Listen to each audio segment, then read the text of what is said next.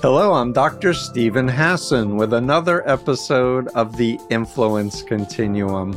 I'm very excited today to share with you someone that I've admired and respected and followed for many years now. Dr. Bandy X. Lee is a forensic psychiatrist. She's a medical doctor. She also has a Master's of Divinity. She's an internationally recognized expert on violence and taught at Yale School of Medicine and Yale Law School for many, many years. In addition to her authoritative textbook, she's published more than 100 peer-reviewed articles and chapters, 17 edited scholarly books and journal special issues, more than 300 op-eds in outlets like The Guardian, New York Times, Boston Globe, The Independent, and Politico. She's assembled fellow professionals for the New York Times bestseller, The Dangerous Case of Donald Trump. 37 psychiatrists and mental health experts assess a president.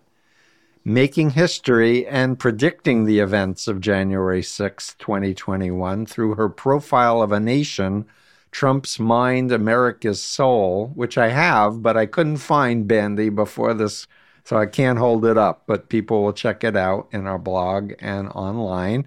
And you created and are president of the World Mental Health Coalition, which I am a proud member of. And my goodness, so I've met you in person. You've spoken at my forensic think tank at Harvard Medical School. You've just been courageously saying, hey, I'm an expert on dangerousness. This is my profession. We have a duty to warn. And your book was a bestseller. You got a lot of publicity, and then things shut down. And I don't know how many of my listeners have been following you as closely as I continue to. But wow, you called it. I can say I called it too, but from a different angle. Absolutely. You did. And here we are. It's 2023, and now recently Georgia just filed RICO conspiracy and racketeering charges. So there's so much to talk about, but I'm going to just introduce, I've introduced you now, and I want you to tell my listeners, as a forensic psychiatrist who knows dangerousness, your reflections. Where are we now, and where have we come, and what do we need to know and do? This is our hour, please. Thank you. Thank you for that kind introduction. Of course, Dr. Hassan, you've been certainly a part of the movement of mental health professionals who have been trying to alert the public and have foretold just about everything that has happened since the election of Donald Trump. And so, yes, it began with his election that, of course, earlier on in the campaign, we started... 2016 election. That's right. We became concerned. But when he was elected, my friend and old colleague Judith Herman wrote to President Obama at the time that this new president-elect needed a neuropsychiatric evaluation. And after that, we got in touch, and my phone was ringing off the hook the morning after election because people were saying, well, as a violence expert, this was something that we needed to speak about. And I agree. I have no regrets about speaking up. Since early 2017, those of us who were not previously in the public eye or were involved in politics came out believing that we had a professional duty, a duty as citizens to share the knowledge that we had, altogether shared the close to 100 years of scientific research and decades of clinical experience and the knowledge that we had all together, that we had a duty to warn the public and inform it so that it could protect itself. And I believe that it's precisely because our voice was central and most important that it was important for the powers that be to shut us down. And that's what happened. And unfortunately, everything that we feared would happen without any intervention, without proper intervention, has happened and still is ongoing to this day. Yeah, it's been a living nightmare. Yes, indeed. And I'll also add, so Judith Herman is renowned for trauma and recovery psychiatrist. She's somebody in my space. People really admire her. Robert J. Lifton wrote in this book. He's also someone that my listeners are familiar with. He has another book coming out on resiliency of survivors, by the way, soon. Philip Zimbardo, another expert, former president of the American Psychological Association, contributed so a lot of luminaries have weighed in on this. Absolutely. So, so I'm aware that the Big Pharma and American Psychiatric Association were calling on the Goldwater rule and telling media they can't have you on, but you're not a member of the American Psychiatric Association, and the Goldwater rule has nothing to do with your duty to warn, and my duty to warn as an expert. Warning. So please share with my listeners some of that backstory. Yes, absolutely. In fact, the American Psychiatric Association just came out aggressively beyond anything that we thought it would do. If anything, it should have led the way in terms of our professional obligation to protect society, because its own ethics guidelines say that we have a responsibility to patients as well as society. In the very first couple lines of its preamble, that's what it says. And yet, with the Trump era, it changed the Goldwater rule. That's what people don't recognize as readily, that they not only affirm this rule that actually nobody paid attention to before Donald Trump. It was considered outdated when it went into the books in 1973. Since 1980, we have not been diagnosing by personal interview alone, and have paid much more attention to objective behavior and patterns of behavior over time. So even diagnosis does not depend on a personal exam, but especially what we were speaking about, dangerousness or unfitness. These evaluations are not done, don't rely so much on a personal interview. In fact, for the most dangerous personalities, a personal interview is considered the least informative, and in fact, some take away from the accuracy of the assessment. And that's actually an obligation to society, because whether or not an elected official is fit or dangerous is important for the public to know, not for the person you might take in as a patient, who there is no patient in this context. Right. And there's no psychological evaluation for anyone running for public office. So now we have Congress people and senators with AR-15s on their Christmas card greetings, espousing QAnon and other kinds of nutso psychotic things. In fact, recently I read, you have is it a Substack messaging about a mass psychosis is what's occurring, where people are just not even listening to Trump's own people who said the election was fair and square. They're in a psychotic bubble. Yes. So talk about that. Well, please. We've been warning since the very beginning that if Donald Trump were not properly intervened with, his psychological dangers will then translate into social, cultural, geopolitical, and civic dangers. And that's exactly what has happened. I've started to call it the Trump contagion, so that people can recognize what the source of this is and what the solution would be. This is not normal for the culture, certainly. And accepting it as normal, framing it as normal, or simply a different political stance or everyday ideological discourse, which is, of course, what the Trump camp wants, but that's not reality. The reality is that there is a distinction between healthy ideology and thoughts that might be espoused because of mental disorder or defect and because of pathology. And those are the kinds that we need to be alert about, because they can quickly bring a society down a death spiral. And so I've been critical of the media, and you just touched on something that I would like you to expound on, because I have a large followership in the media. Talk to them. Like, what's wrong with equivocating what Trump is doing with what Biden is doing, for example?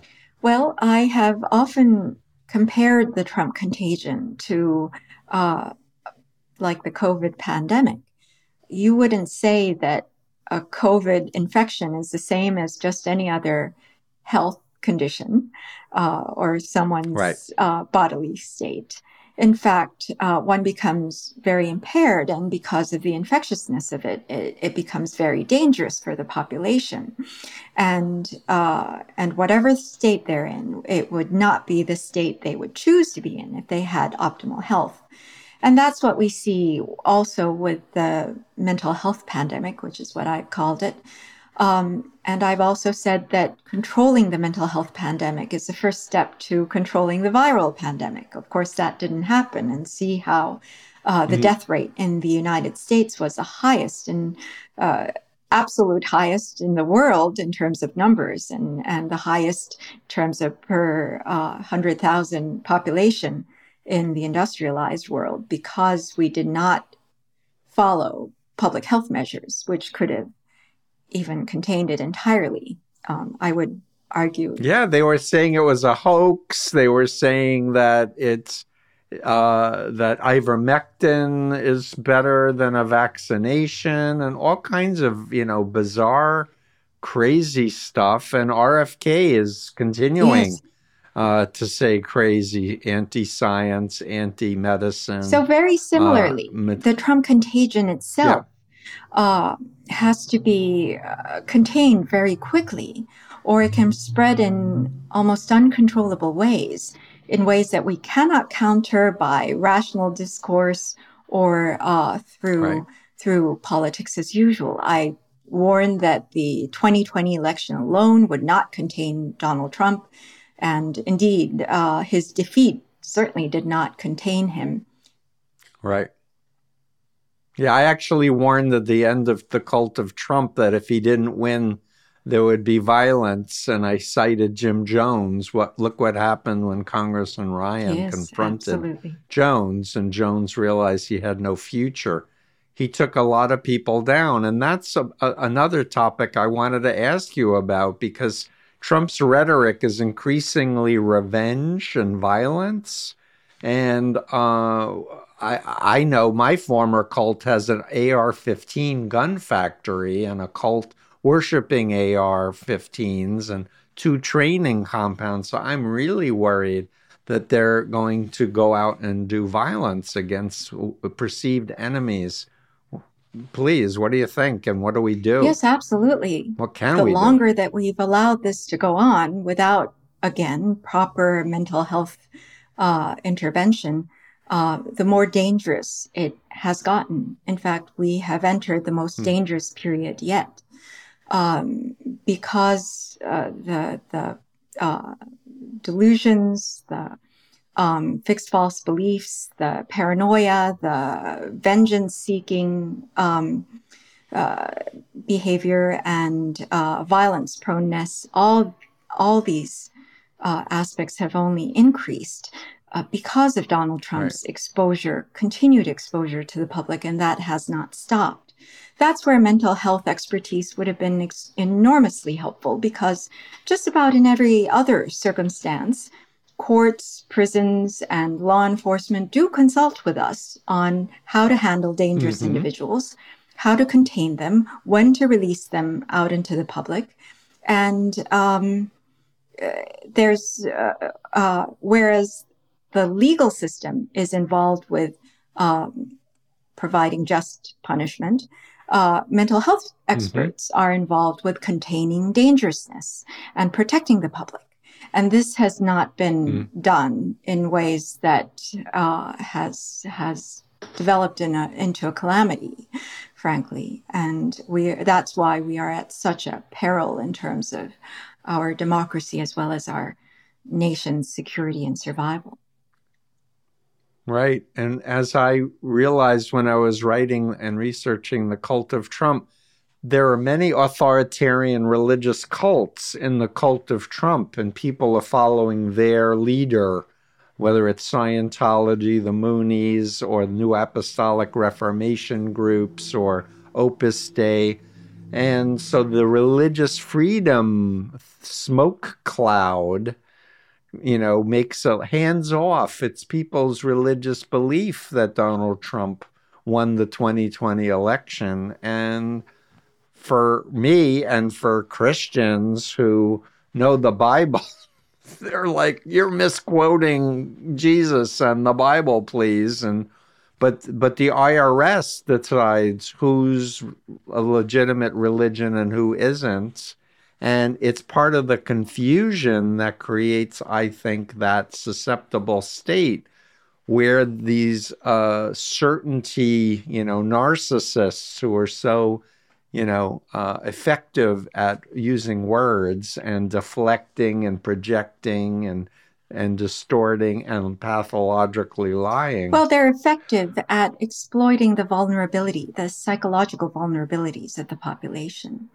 And somehow we have allowed pathology to be used as a political weapon for winning elections and for advancing agendas that would otherwise be unpopular or that the population would recognize as being self-destructive.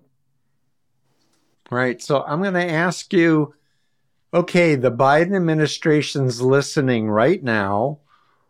What do they do? What, in your opinion? I have my thoughts about public health, declaring a public health emergency and doing research and inoculation programs, PSAs on mind control and how to discern a legitimate source of information and how to trust science and what the scientific method actually is and how to be a good citizen. And I that's my thoughts, but please share some of your thoughts. The Bidens are listening. Fingers crossed. Somebody in their administration's listening. Well, of course, he could have done a lot when he came into the presidency to recalibrate and bring us back to reasonableess and just norms. Well, I think he's done a lot, yes, actually.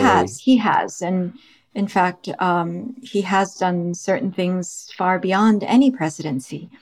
But as far as mental health is concerned, I have to say he has skirted the topic and he has not brought the kind of attention that the lessons of the Trump presidency should have brought, such as to strengthen the 25th Amendment, for example. When early on, there was a lot of discussion of the 25th Amendment. And in fact, I was invited and my colleagues were invited to speak with more than 50 Congress members who said that if we were able to educate the public on the medical aspects, then they would be able to act politically. And even the drafter of the 25th Amendment himself, John Farrick, said that he meant the amendment to be driven by medical data, not by politics. And explain to my listeners what it is, because I'm not sure everybody knows what the 25th Amendment says. Yes, the 25th Amendment was an amendment that was added in the 1960s to clarify succession of presidency. But it has a clause in there that if a president, for whatever reasons, physical or mental, it becomes unable to discharge his duties of office, his or her duties of office, then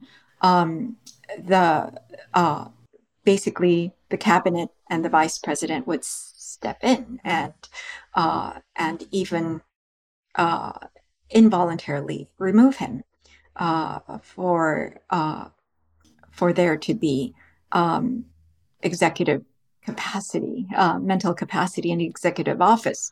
But what is not spoken about is that this should be data-driven and driven by medical data when pertinent and mental health data when pertinent, that it should be based in reality. But instead, it was turned into a purely political exercise that the vice president would drive, whereas in fact, John Feerick clarified in many of his workshops and in the conferences that we spoken together that the vice president was meant to come in last. So in order to improve the viability of the 25th Amendment, Jamie Raskin and other representatives had put in a bill that would kind of build in medical professionals into this body that would decide. And bipartisan medical professionals, Yes. so there's no accusation that there's That's right. partisanship, that it's really based on clinical data and specific Yes. things. But I guess for me, as the non-politically educated, really, or savvy person, it seems to me if the president picks the cabinet and the vice president, isn't there a conflict of interest? Like, shouldn't there be some mechanism where Congress or Senate should vote and call Exactly. upon a medical evaluation? And that is the other body that the bill would have supported. Exactly. So there, yeah, that makes absolutely, sense. it was a viable avenue and actually a just avenue that was turned inoperable, partly because mental health professionals were silenced. And I and my colleagues have also told the then Speaker, Nancy Pelosi, that she needed to have mental health expertise or even to consult with us in private to be able to be successful in her impeachments. She did not do that. And as a result, both impeachments did not go any further than the House of Representatives and also prosecution. We had advised that that this should be carried out in a way that takes into account mental health aspects, so that Donald Trump cannot turn into a purely political exercise and make it ineffective. And also the COVID pandemic management. As I said, we had advised that because that presidency was overwhelmingly more of a mental health emergency than anything else, that mental health expertise would be helpful. But of course, it's hard to do when the public is not informed. And there was a time shortly after our book was out, actually, The Dangerous Case of Donald Trump was an unprecedented New York Times bestseller of its kind. And thank you. And within 3 months of its publication. No, it's a great, you did 2 volumes. The first had 27, and then you added 10 more. Yes. I even flew to D.C. for the press conference that you were doing for this book absolutely. at the press club in D.C. And within 3 months of the book being released, we were the #1 topic of national conversation. And all major news media, cable and network, were inviting me. I was actually impressed at that time that there was no reticence whatsoever of this being about mental health. It was only after the American Psychiatric Association very deliberately and aggressively campaigned against us that suddenly speaking about the mental health aspects of this crisis became taboo, and they framed it as creating a stigma against those with mental illness, whereas in fact all the literature shows that silence promotes stigma, not discussion. Yeah. And so here we are, exactly. where we're even further backward than we were in 2017 when the book was first released, and mental health experts are entirely blacked out of the major media. and networks and even radio programs are afraid to have any of us on. The New York Times deletes my quotes if I were ever interviewed, whenever I'm interviewed. Me too, unfortunately. Most recently, NPR canceled 2 of my shows, both on All Things Considered and another one, Here and Now, that was already recorded and canceled at last minute. And so this is very worrisome, because if we cannot talk about the problem, it doesn't make the problem go away. It makes it fester and actually propagate unchecked. And it does not bode well for the country and the world. Yeah, so I have a theory, Bandy, at least from my work on cults, that it's actually cult members who've reached very high levels in corporate media that are censoring. And I say this first from firsthand knowledge with the Boston Globe, my hometown paper, which, I've been here since the 70s, and they would quote me every time there was a cult story. And then there was a 10-year period where there was no cult stories. And if there was, it was a sect, SECT. And a friend of mine who was a writer for the Boston Globe said, the editor is Opus Dei. And I'm like, oh, the Catholic group that says the Pope is satanic, and that the extremist Catholic bishops that are trying to split, the followers and move them all to the right wing. Oh, and William Barr was Opus Dei. He was on and when my book came out, the PR person said, if Steve thinks he's going to get in the media calling the Attorney General of the United States a member of a cult, like, forget it. Yes, and as you know, and Barr is back in the media.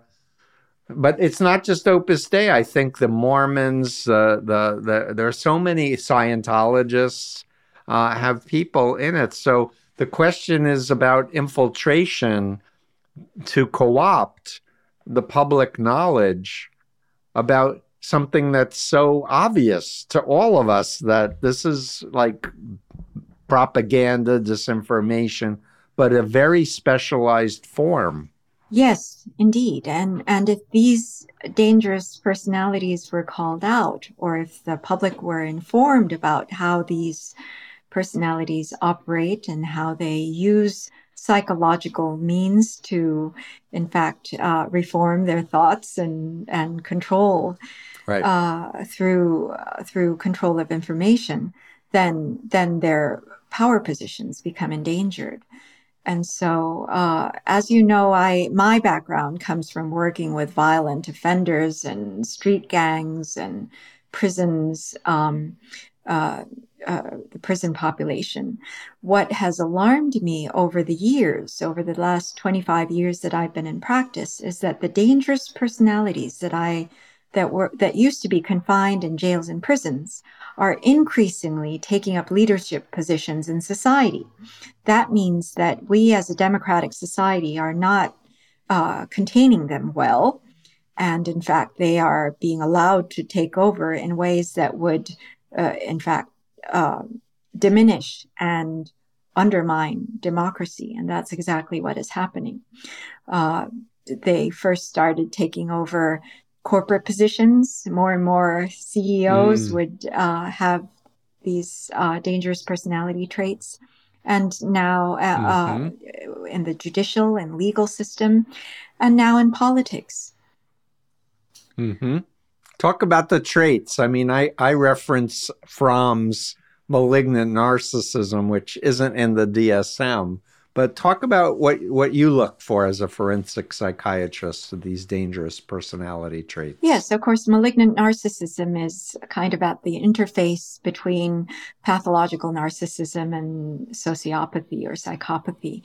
And many of the individuals I've dealt with have had these features, pathological narcissism and sociopathy. I've repeatedly said that sociopathy is a societal disorder more than an individual disorder, in that it's vulnerable individuals who manifest this But societal conditions create them. They are damaging individuals who violate other people's rights, who have no empathy or compassion for other human beings, and who are driven to harm. And so imagine a society being run by these individuals.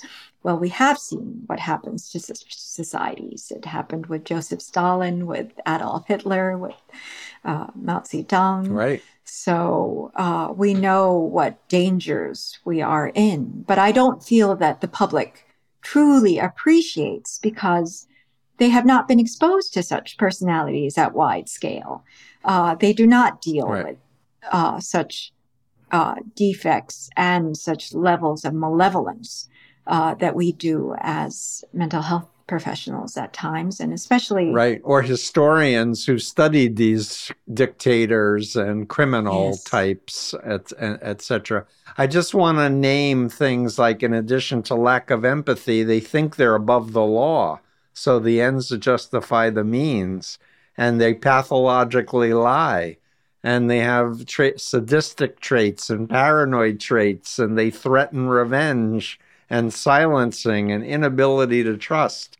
So just to flesh out, these are identifiable things by how people talk and through a history of interactions with people who say, oh yeah, he's totally transactional. It's all about him. He'll lie and say he'll take care of you, and then he won't pay his bills. For decades, but people get tricked because of the charm initially, and they don't do their homework and research that this is a personality disorder. And oftentimes it's beyond the ordinary person's imagination that someone could be so ill-intentioned and so out to harm and derive pleasure from harming others. That's usually inconceivable to most of us with normal mental makeup. Yeah, I think that's so important. The average nice person can't imagine what's going on in the mind of one of these people, but we can, because we've dealt with them on and on and on. And it becomes, stereotypical, cult leader profile here. The Surgeon General put out a report about young people on the internet with record levels of anxiety, depression, eating disorders, body dysmorphia. And so we're talking about, the president putting more attention to mental health. We have the Surgeon General with this report, but it seems like a very important moment where we should be connecting the dots with online behavior and this radicalization and keeping people in these rabbit holes of authoritarianism.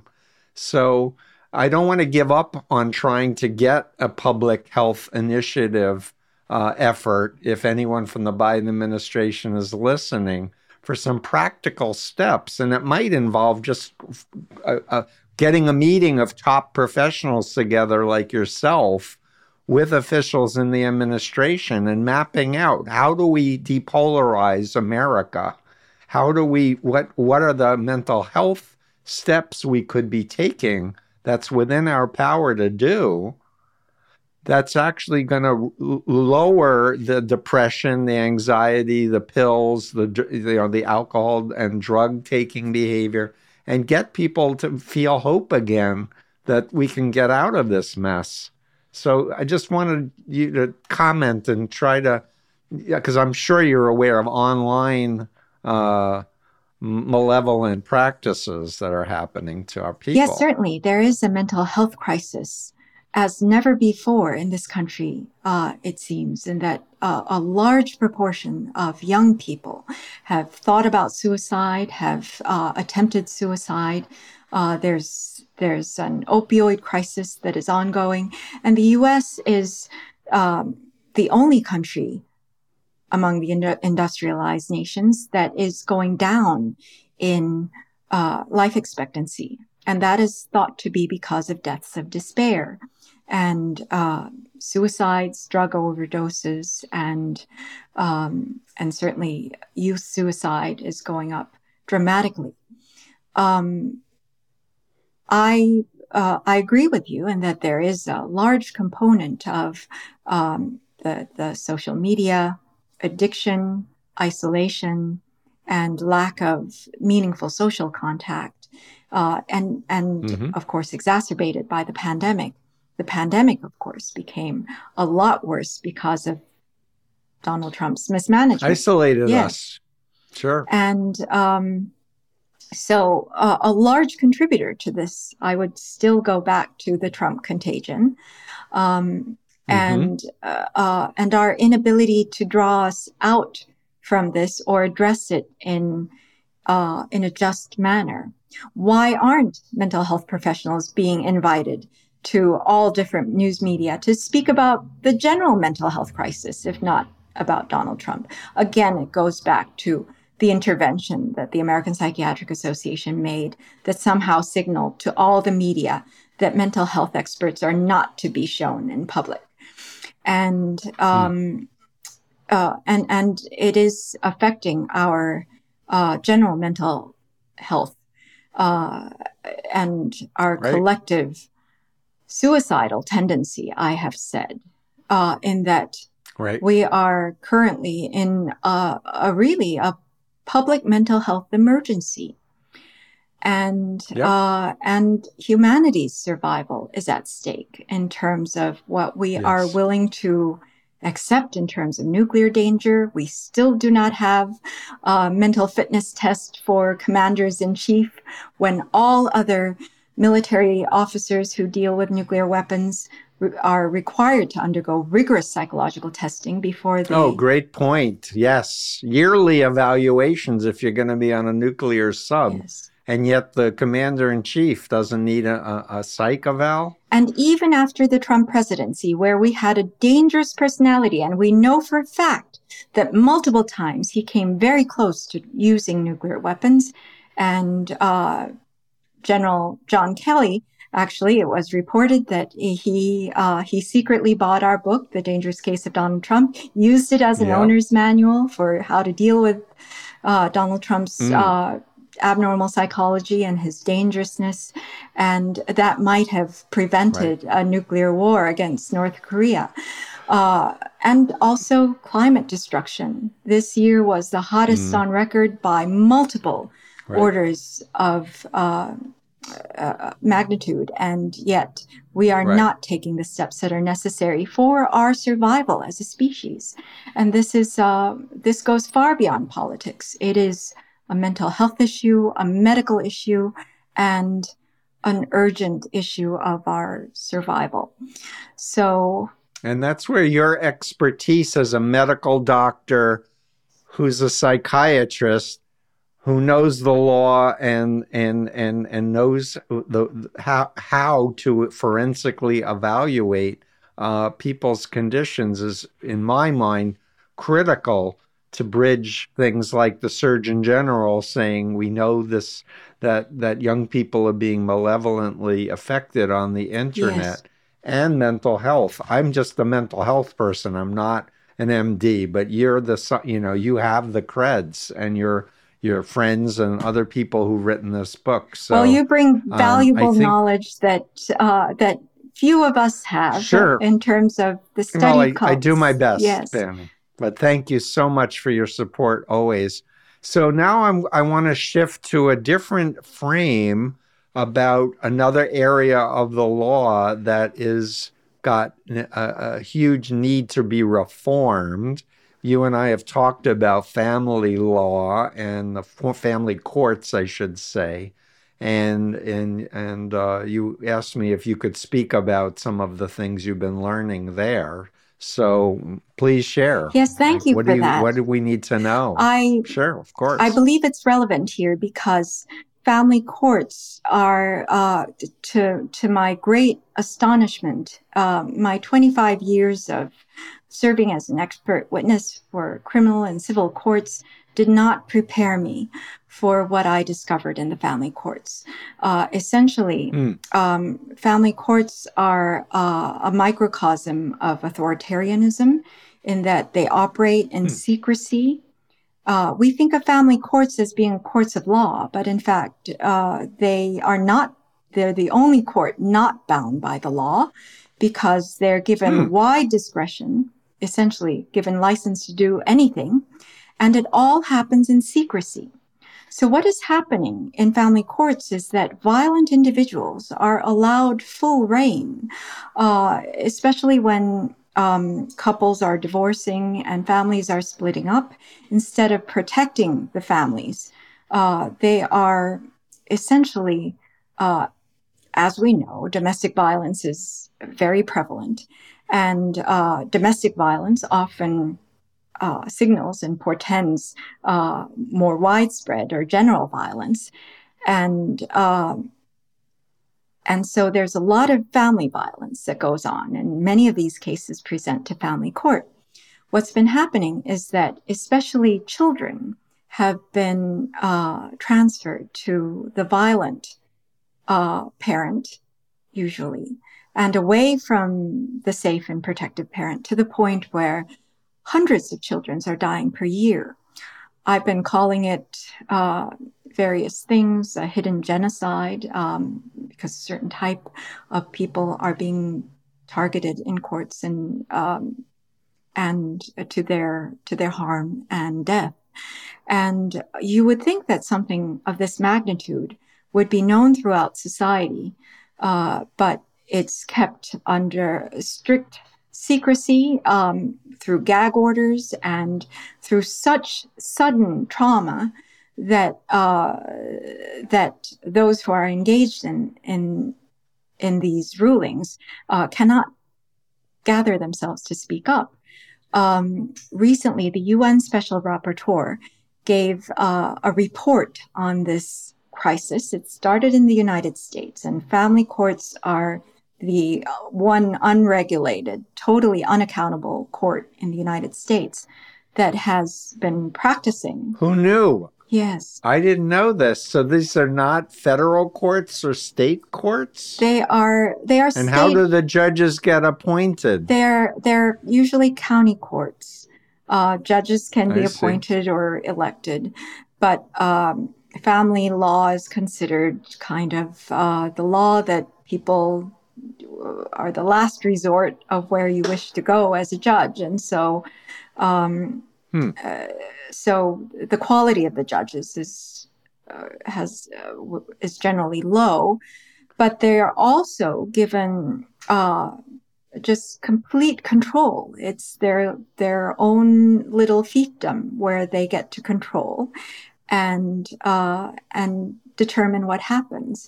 And there are signs that many dangerous personalities are actually entering family law. And just as we have seen with the Trump administration, that was specifically targeting parent-child and adult-child bonds at the U.S.-Mexican border and separating them. Family courts are separating the type, usually mother-child bonds, but also father-child bonds. Whatever is working or is good, whenever there are allegations of abuse, the children are sent to the abusing parent. And the safe and protective parent is kept away from the child, kept on protective orders, can only see the child through supervised visitation, or they often go to jail because of their trying to protect the child. So I'm guessing that the abuser is wealthy and affords an expensive lawyer or somehow buys off the judge? Yes. Am I assuming incorrectly? Because that's what makes sense to me. Why? I mean, otherwise, usually what makes sense is that you have guardian ad litems that interview the kids and both parents and make reasonable assessments so the judge can do what's best for the child and not what's best for a particular parent, unless, as you say, there's authoritarianism and justice is being subverted. And it is functioning as a mini cult, in the sense that they advance a false narrative that the safe parent is actually, the abusing parent is a good parent. And if the children act up and don't wish to go to that parent, the safe parent is a parental alienator. And that is actually used to overturn any abuse accusation. And in fact, there are some studies that show that 98% of accusations of abuse are disbelieved in family court, whereas 0.1% are actually false accusations. So imagine that reversal. So just about all accusations are disbelieved and turned around, and because they control whatever happens, they appoint the guardians ad litem, who will confirm and advance the judge's preferred narrative. And even experts there's a cottage industry that has arisen around this, where experts also determine that the safe parent is an alienating parent in order to effectuate what the abuser wishes to do, which is to predatorily alienate the safe parent from the child. So I did not believe that this world existed, and never knew about family courts because I, as a fully trained forensic psychiatrist, would not be qualified in family court. Most of them don't even have doctorates. And the experts don't have doctorates? And if they do, they're usually psychologists. And the amount that they charge for their predetermined evaluations is astronomical. They charge 10 to 20 times. I've even seen 100 times my regular fees. And so this is the secret world. So this is expert witnesses for money and has nothing to do with actually caring about the children and doing what's best for the children. But I know Bill Bernay and I know other psychiatrists who've worked in the parental alienation world. There are psychologically valid instruments for evaluating who's the alienated parent or not. So there's science here that can be used, but you're saying that the corruption is so widespread that it can't get in there because of this cottage industry. What do we do to fix it other than try to shine a light on it? Maybe someone listening to this in the media would like to try to do an investigative report or a documentary on this or something. Yes, and I wish to call attention to this issue because while I was speaking up about Trump, many members of the public kept contacting me, asking me, please look into family courts, please pay attention to this issue. And I was never interested in family court because I assumed that these are family conflicts that the courts are resolving, and I deal with mass murderers or serial rapists, and the most dangerous individuals society produces. But I did not know that courts themselves are essentially corrupt to the point of, I say that many people who are in this area have tried to educate the judges to reform the courts. And I say against a $50 billion per year industry, there would be very little we could do by educating. And the only reason I became aware of this was when my sister was undergoing a divorce. I imagined she was just going through an ordinary divorce, but her husband, who was absentee father before the divorce, suddenly paid attention to the children and wanted to have the children. Of course, he was abusive. He actually nearly killed each of his two children on two separate occasions, and injured them almost with every session with them. And so the children didn't wish to go with him, and he was on a restraining order. Eventually, the children wanted to try to burn the house down, not to go to him. And then family court intervened and negated the temporary restraining order, sent the children to him, even as they were having panic attacks. If they locked themselves in their rooms and didn't wish to go, the police escorted them. And so to make a long story short, they were transferred to the sole custody of the father. And my sister has not seen her kids for 2 years. I thought Oh this my was, God. and they were only 7 and 9 at the time. Oh, So that's child abuse. imagine the developmental trauma and the lifelong psychological problems they will have, psychological, medical problems, a couple decades of loss of life expectancy that comes with this kind of Right. trauma. And yet, family courts are doing this routinely. I found out that my sister's case is by far not the worst case, that this is actually happening almost like a formula. Since Yeah. then, I've picked up about a dozen family court cases, and they are all each worse, one worse than the other. It's so widespread, and so many deaths are happening at a scale that we would, similarly to the Nazi Holocaust, much was happening without the awareness of the public. And if this Oh, the children were taken to Nazi Yes, camps, and exactly. then the kids were programmed against their parents Exactly. if And they that's weren't what's good happening. Nazi That's supporters. happening in reunification Horrible. camps. They are camps that are set up by unlicensed so-called professionals who take children who are resisting their abusive parent. They separate them from the safe and protective parent, imprison them essentially with the abusive parent, and force them into have them undergo starvation, uh, torment them to the It's point of amazing. thought This is reform. America. Yes, This is America. And I just want to say, I learned about parental alienation back in the 70s when I got out of the Moonies, because when you're in a mind control cult, if you're married and have kids and one of the parents wants to leave, the parents are made to program the kids to think that the leaving parent is evil that's right. and does everything possible to have custody to keep control over this. So this is happening around the globe, but it was about 20 years ago I started learning about non-religious cults, just a narcissistic That's parent right. doing this, brainwashing the children.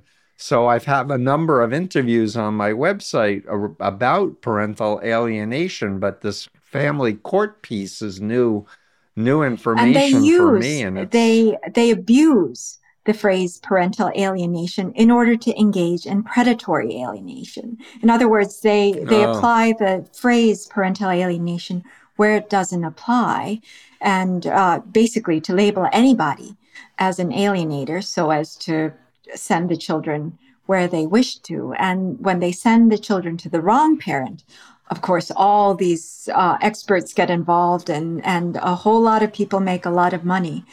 And I spoke with William Bernay as well. My uh, suggestion to him was that he use psychological violence, not just parental alienation, because it's too mild a phrase for what actually happens, and it's usually the otherwise abusing parent who is also doing the parental alienation, not the safe protective parent with no history who yeah. raised the So children themselves and did so successfully.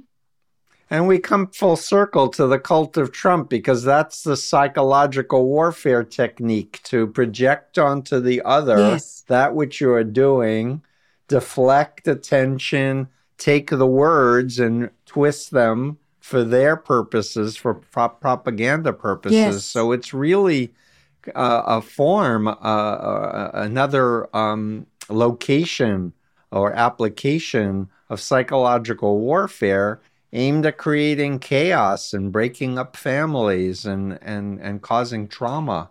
Because this whole thing is unbelievably traumatizing, not just for the parent that's being alienated, but the brothers, the sisters, the grandparents, and everyone Oh, and else. the children I interv who are Yeah, abruptly extracted from their loving right, parent, of other course. primary supports, their nurturing home environment, and sent to their abuser of all things. It's the worst kind of child abuse you can imagine, and the worst trauma, because to experience the abuse while you're separated from your primary supports, of course, is the worst conditions, worst kind of conditions. Exactly. I interviewed Dana Laquadera, who was alienated from her mother at age 4 by the father. She and her sister waited till they're in their early 20s to track down the mother to hear the other side. Yes. But they weren't just alienated from her, it was all of the mother's side of the family who they loved and wanted to have contact with. But the father, who then remarried, and the stepmother enforced that they have to call her mother.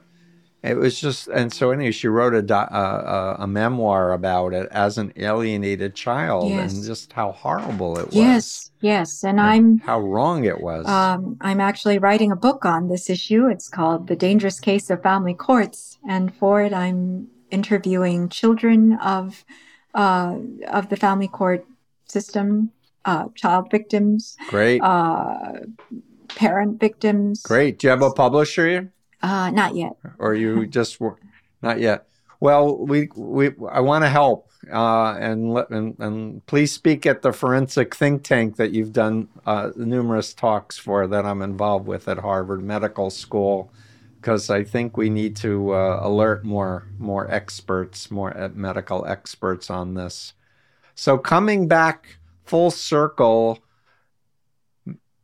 mental health professionals have a duty to warn, and it's about caring about the public, putting their needs at a very high level, and realizing that the powers that be should be doing far more to utilize mental health experts who are bipartisan, so there can't be any, notion that there's an agenda there, but really based on science and evidence to teach the public what's healthy and what's not healthy.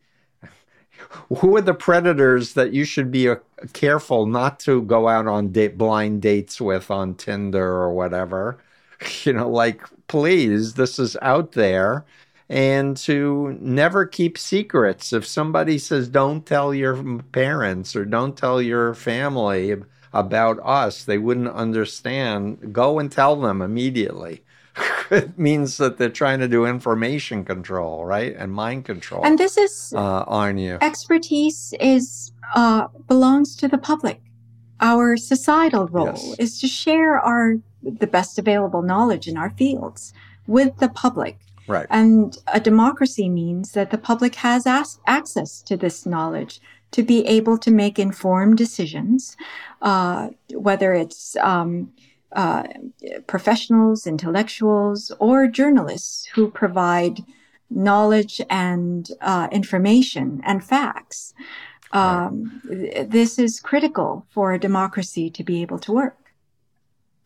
Yeah, absolutely. So as we're wrapping up, tell us about the World Mental Health Coalition, what your hope is for that. We can mention that you believe freedom of mind is an important human right for all, and how people can contact you and get involved and support your good work through the coalition if they're mental health professionals, or sign up for your Substack because you're writing about what's going on from your point of view. So as we wrap up, tell us a little bit more about your work. Yes, absolutely. The World Mental Health Coalition, which formed in late 2017 and consists of, at one point, we were several thousand mental health professionals concerned about societal mental health. And as you know, your freedom of mind also inspired us to put out a declaration of the freedom of mind, which people can simply Google and look up. But all the links to my newsletter as well as to the World Mental Health Coalition are on my website, bandylee.com. That's BANDYLEE.com. And also you can follow me on Twitter, BandyXLee1. where I give Yeah, periodic... go to your website and you have the links there, and we're going to write a blog and we'll embed the video for those who are listening if you want to see Bandy as she's describing these important topics. And I'll just hold up a book that people should still read if they want to understand what the hell's going on right now with so many millions of Americans and the GOP, and realize there is a path out of this, but we need to use our smarts and our expertise and work together for the common good. We have to. Yes, absolutely. And thank you for bringing attention to this issue, Dr. Hassan. Yeah, and thank you for your good work, and thank you for your support in the Cult of Trump book as well. So, Mutual Admiration Society. So I hope to wish you good luck, and I definitely want to help if I can with the family court cult. It sounds like authoritarian cult system. It's about power, money, and maybe sex, but it's always, but for sure, power and money. Sexual abuse is very big in the family courts, unfortunately. Yeah. So stay in touch, and thank you again so much. Thank you. Bye-bye. Thank you for having me. That's it for today's episode of The Influence Continuum. I've been your host, Dr. Stephen Hassan. Theme music for the podcast is by Nasser Malik. To keep up to date with me and happenings that I think are important, please visit my website at freedomofmind.com. There you'll find in-depth articles about cults, mind control, and other relevant topics. You can also find me on Twitter and Instagram at CultExpert. If you want to develop a comprehensive understanding of these topics, I highly recommend my books, Combating Cult Mind Control, Freedom of Mind, and The Cult of Trump, in that order.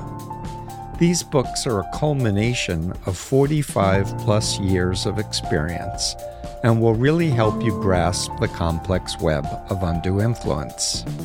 I have also launched a new 9-hour online course for anyone interested in a deep dive into issues related to recovering from undue influence in all forms. While this course is designed for clinicians, everyone can benefit. If you're a former member, I congratulate you for your bravery and invite you to use the hashtag #IGotOut and join our online community at igotout.org. Remember, love is stronger than mind control. And thanks for listening.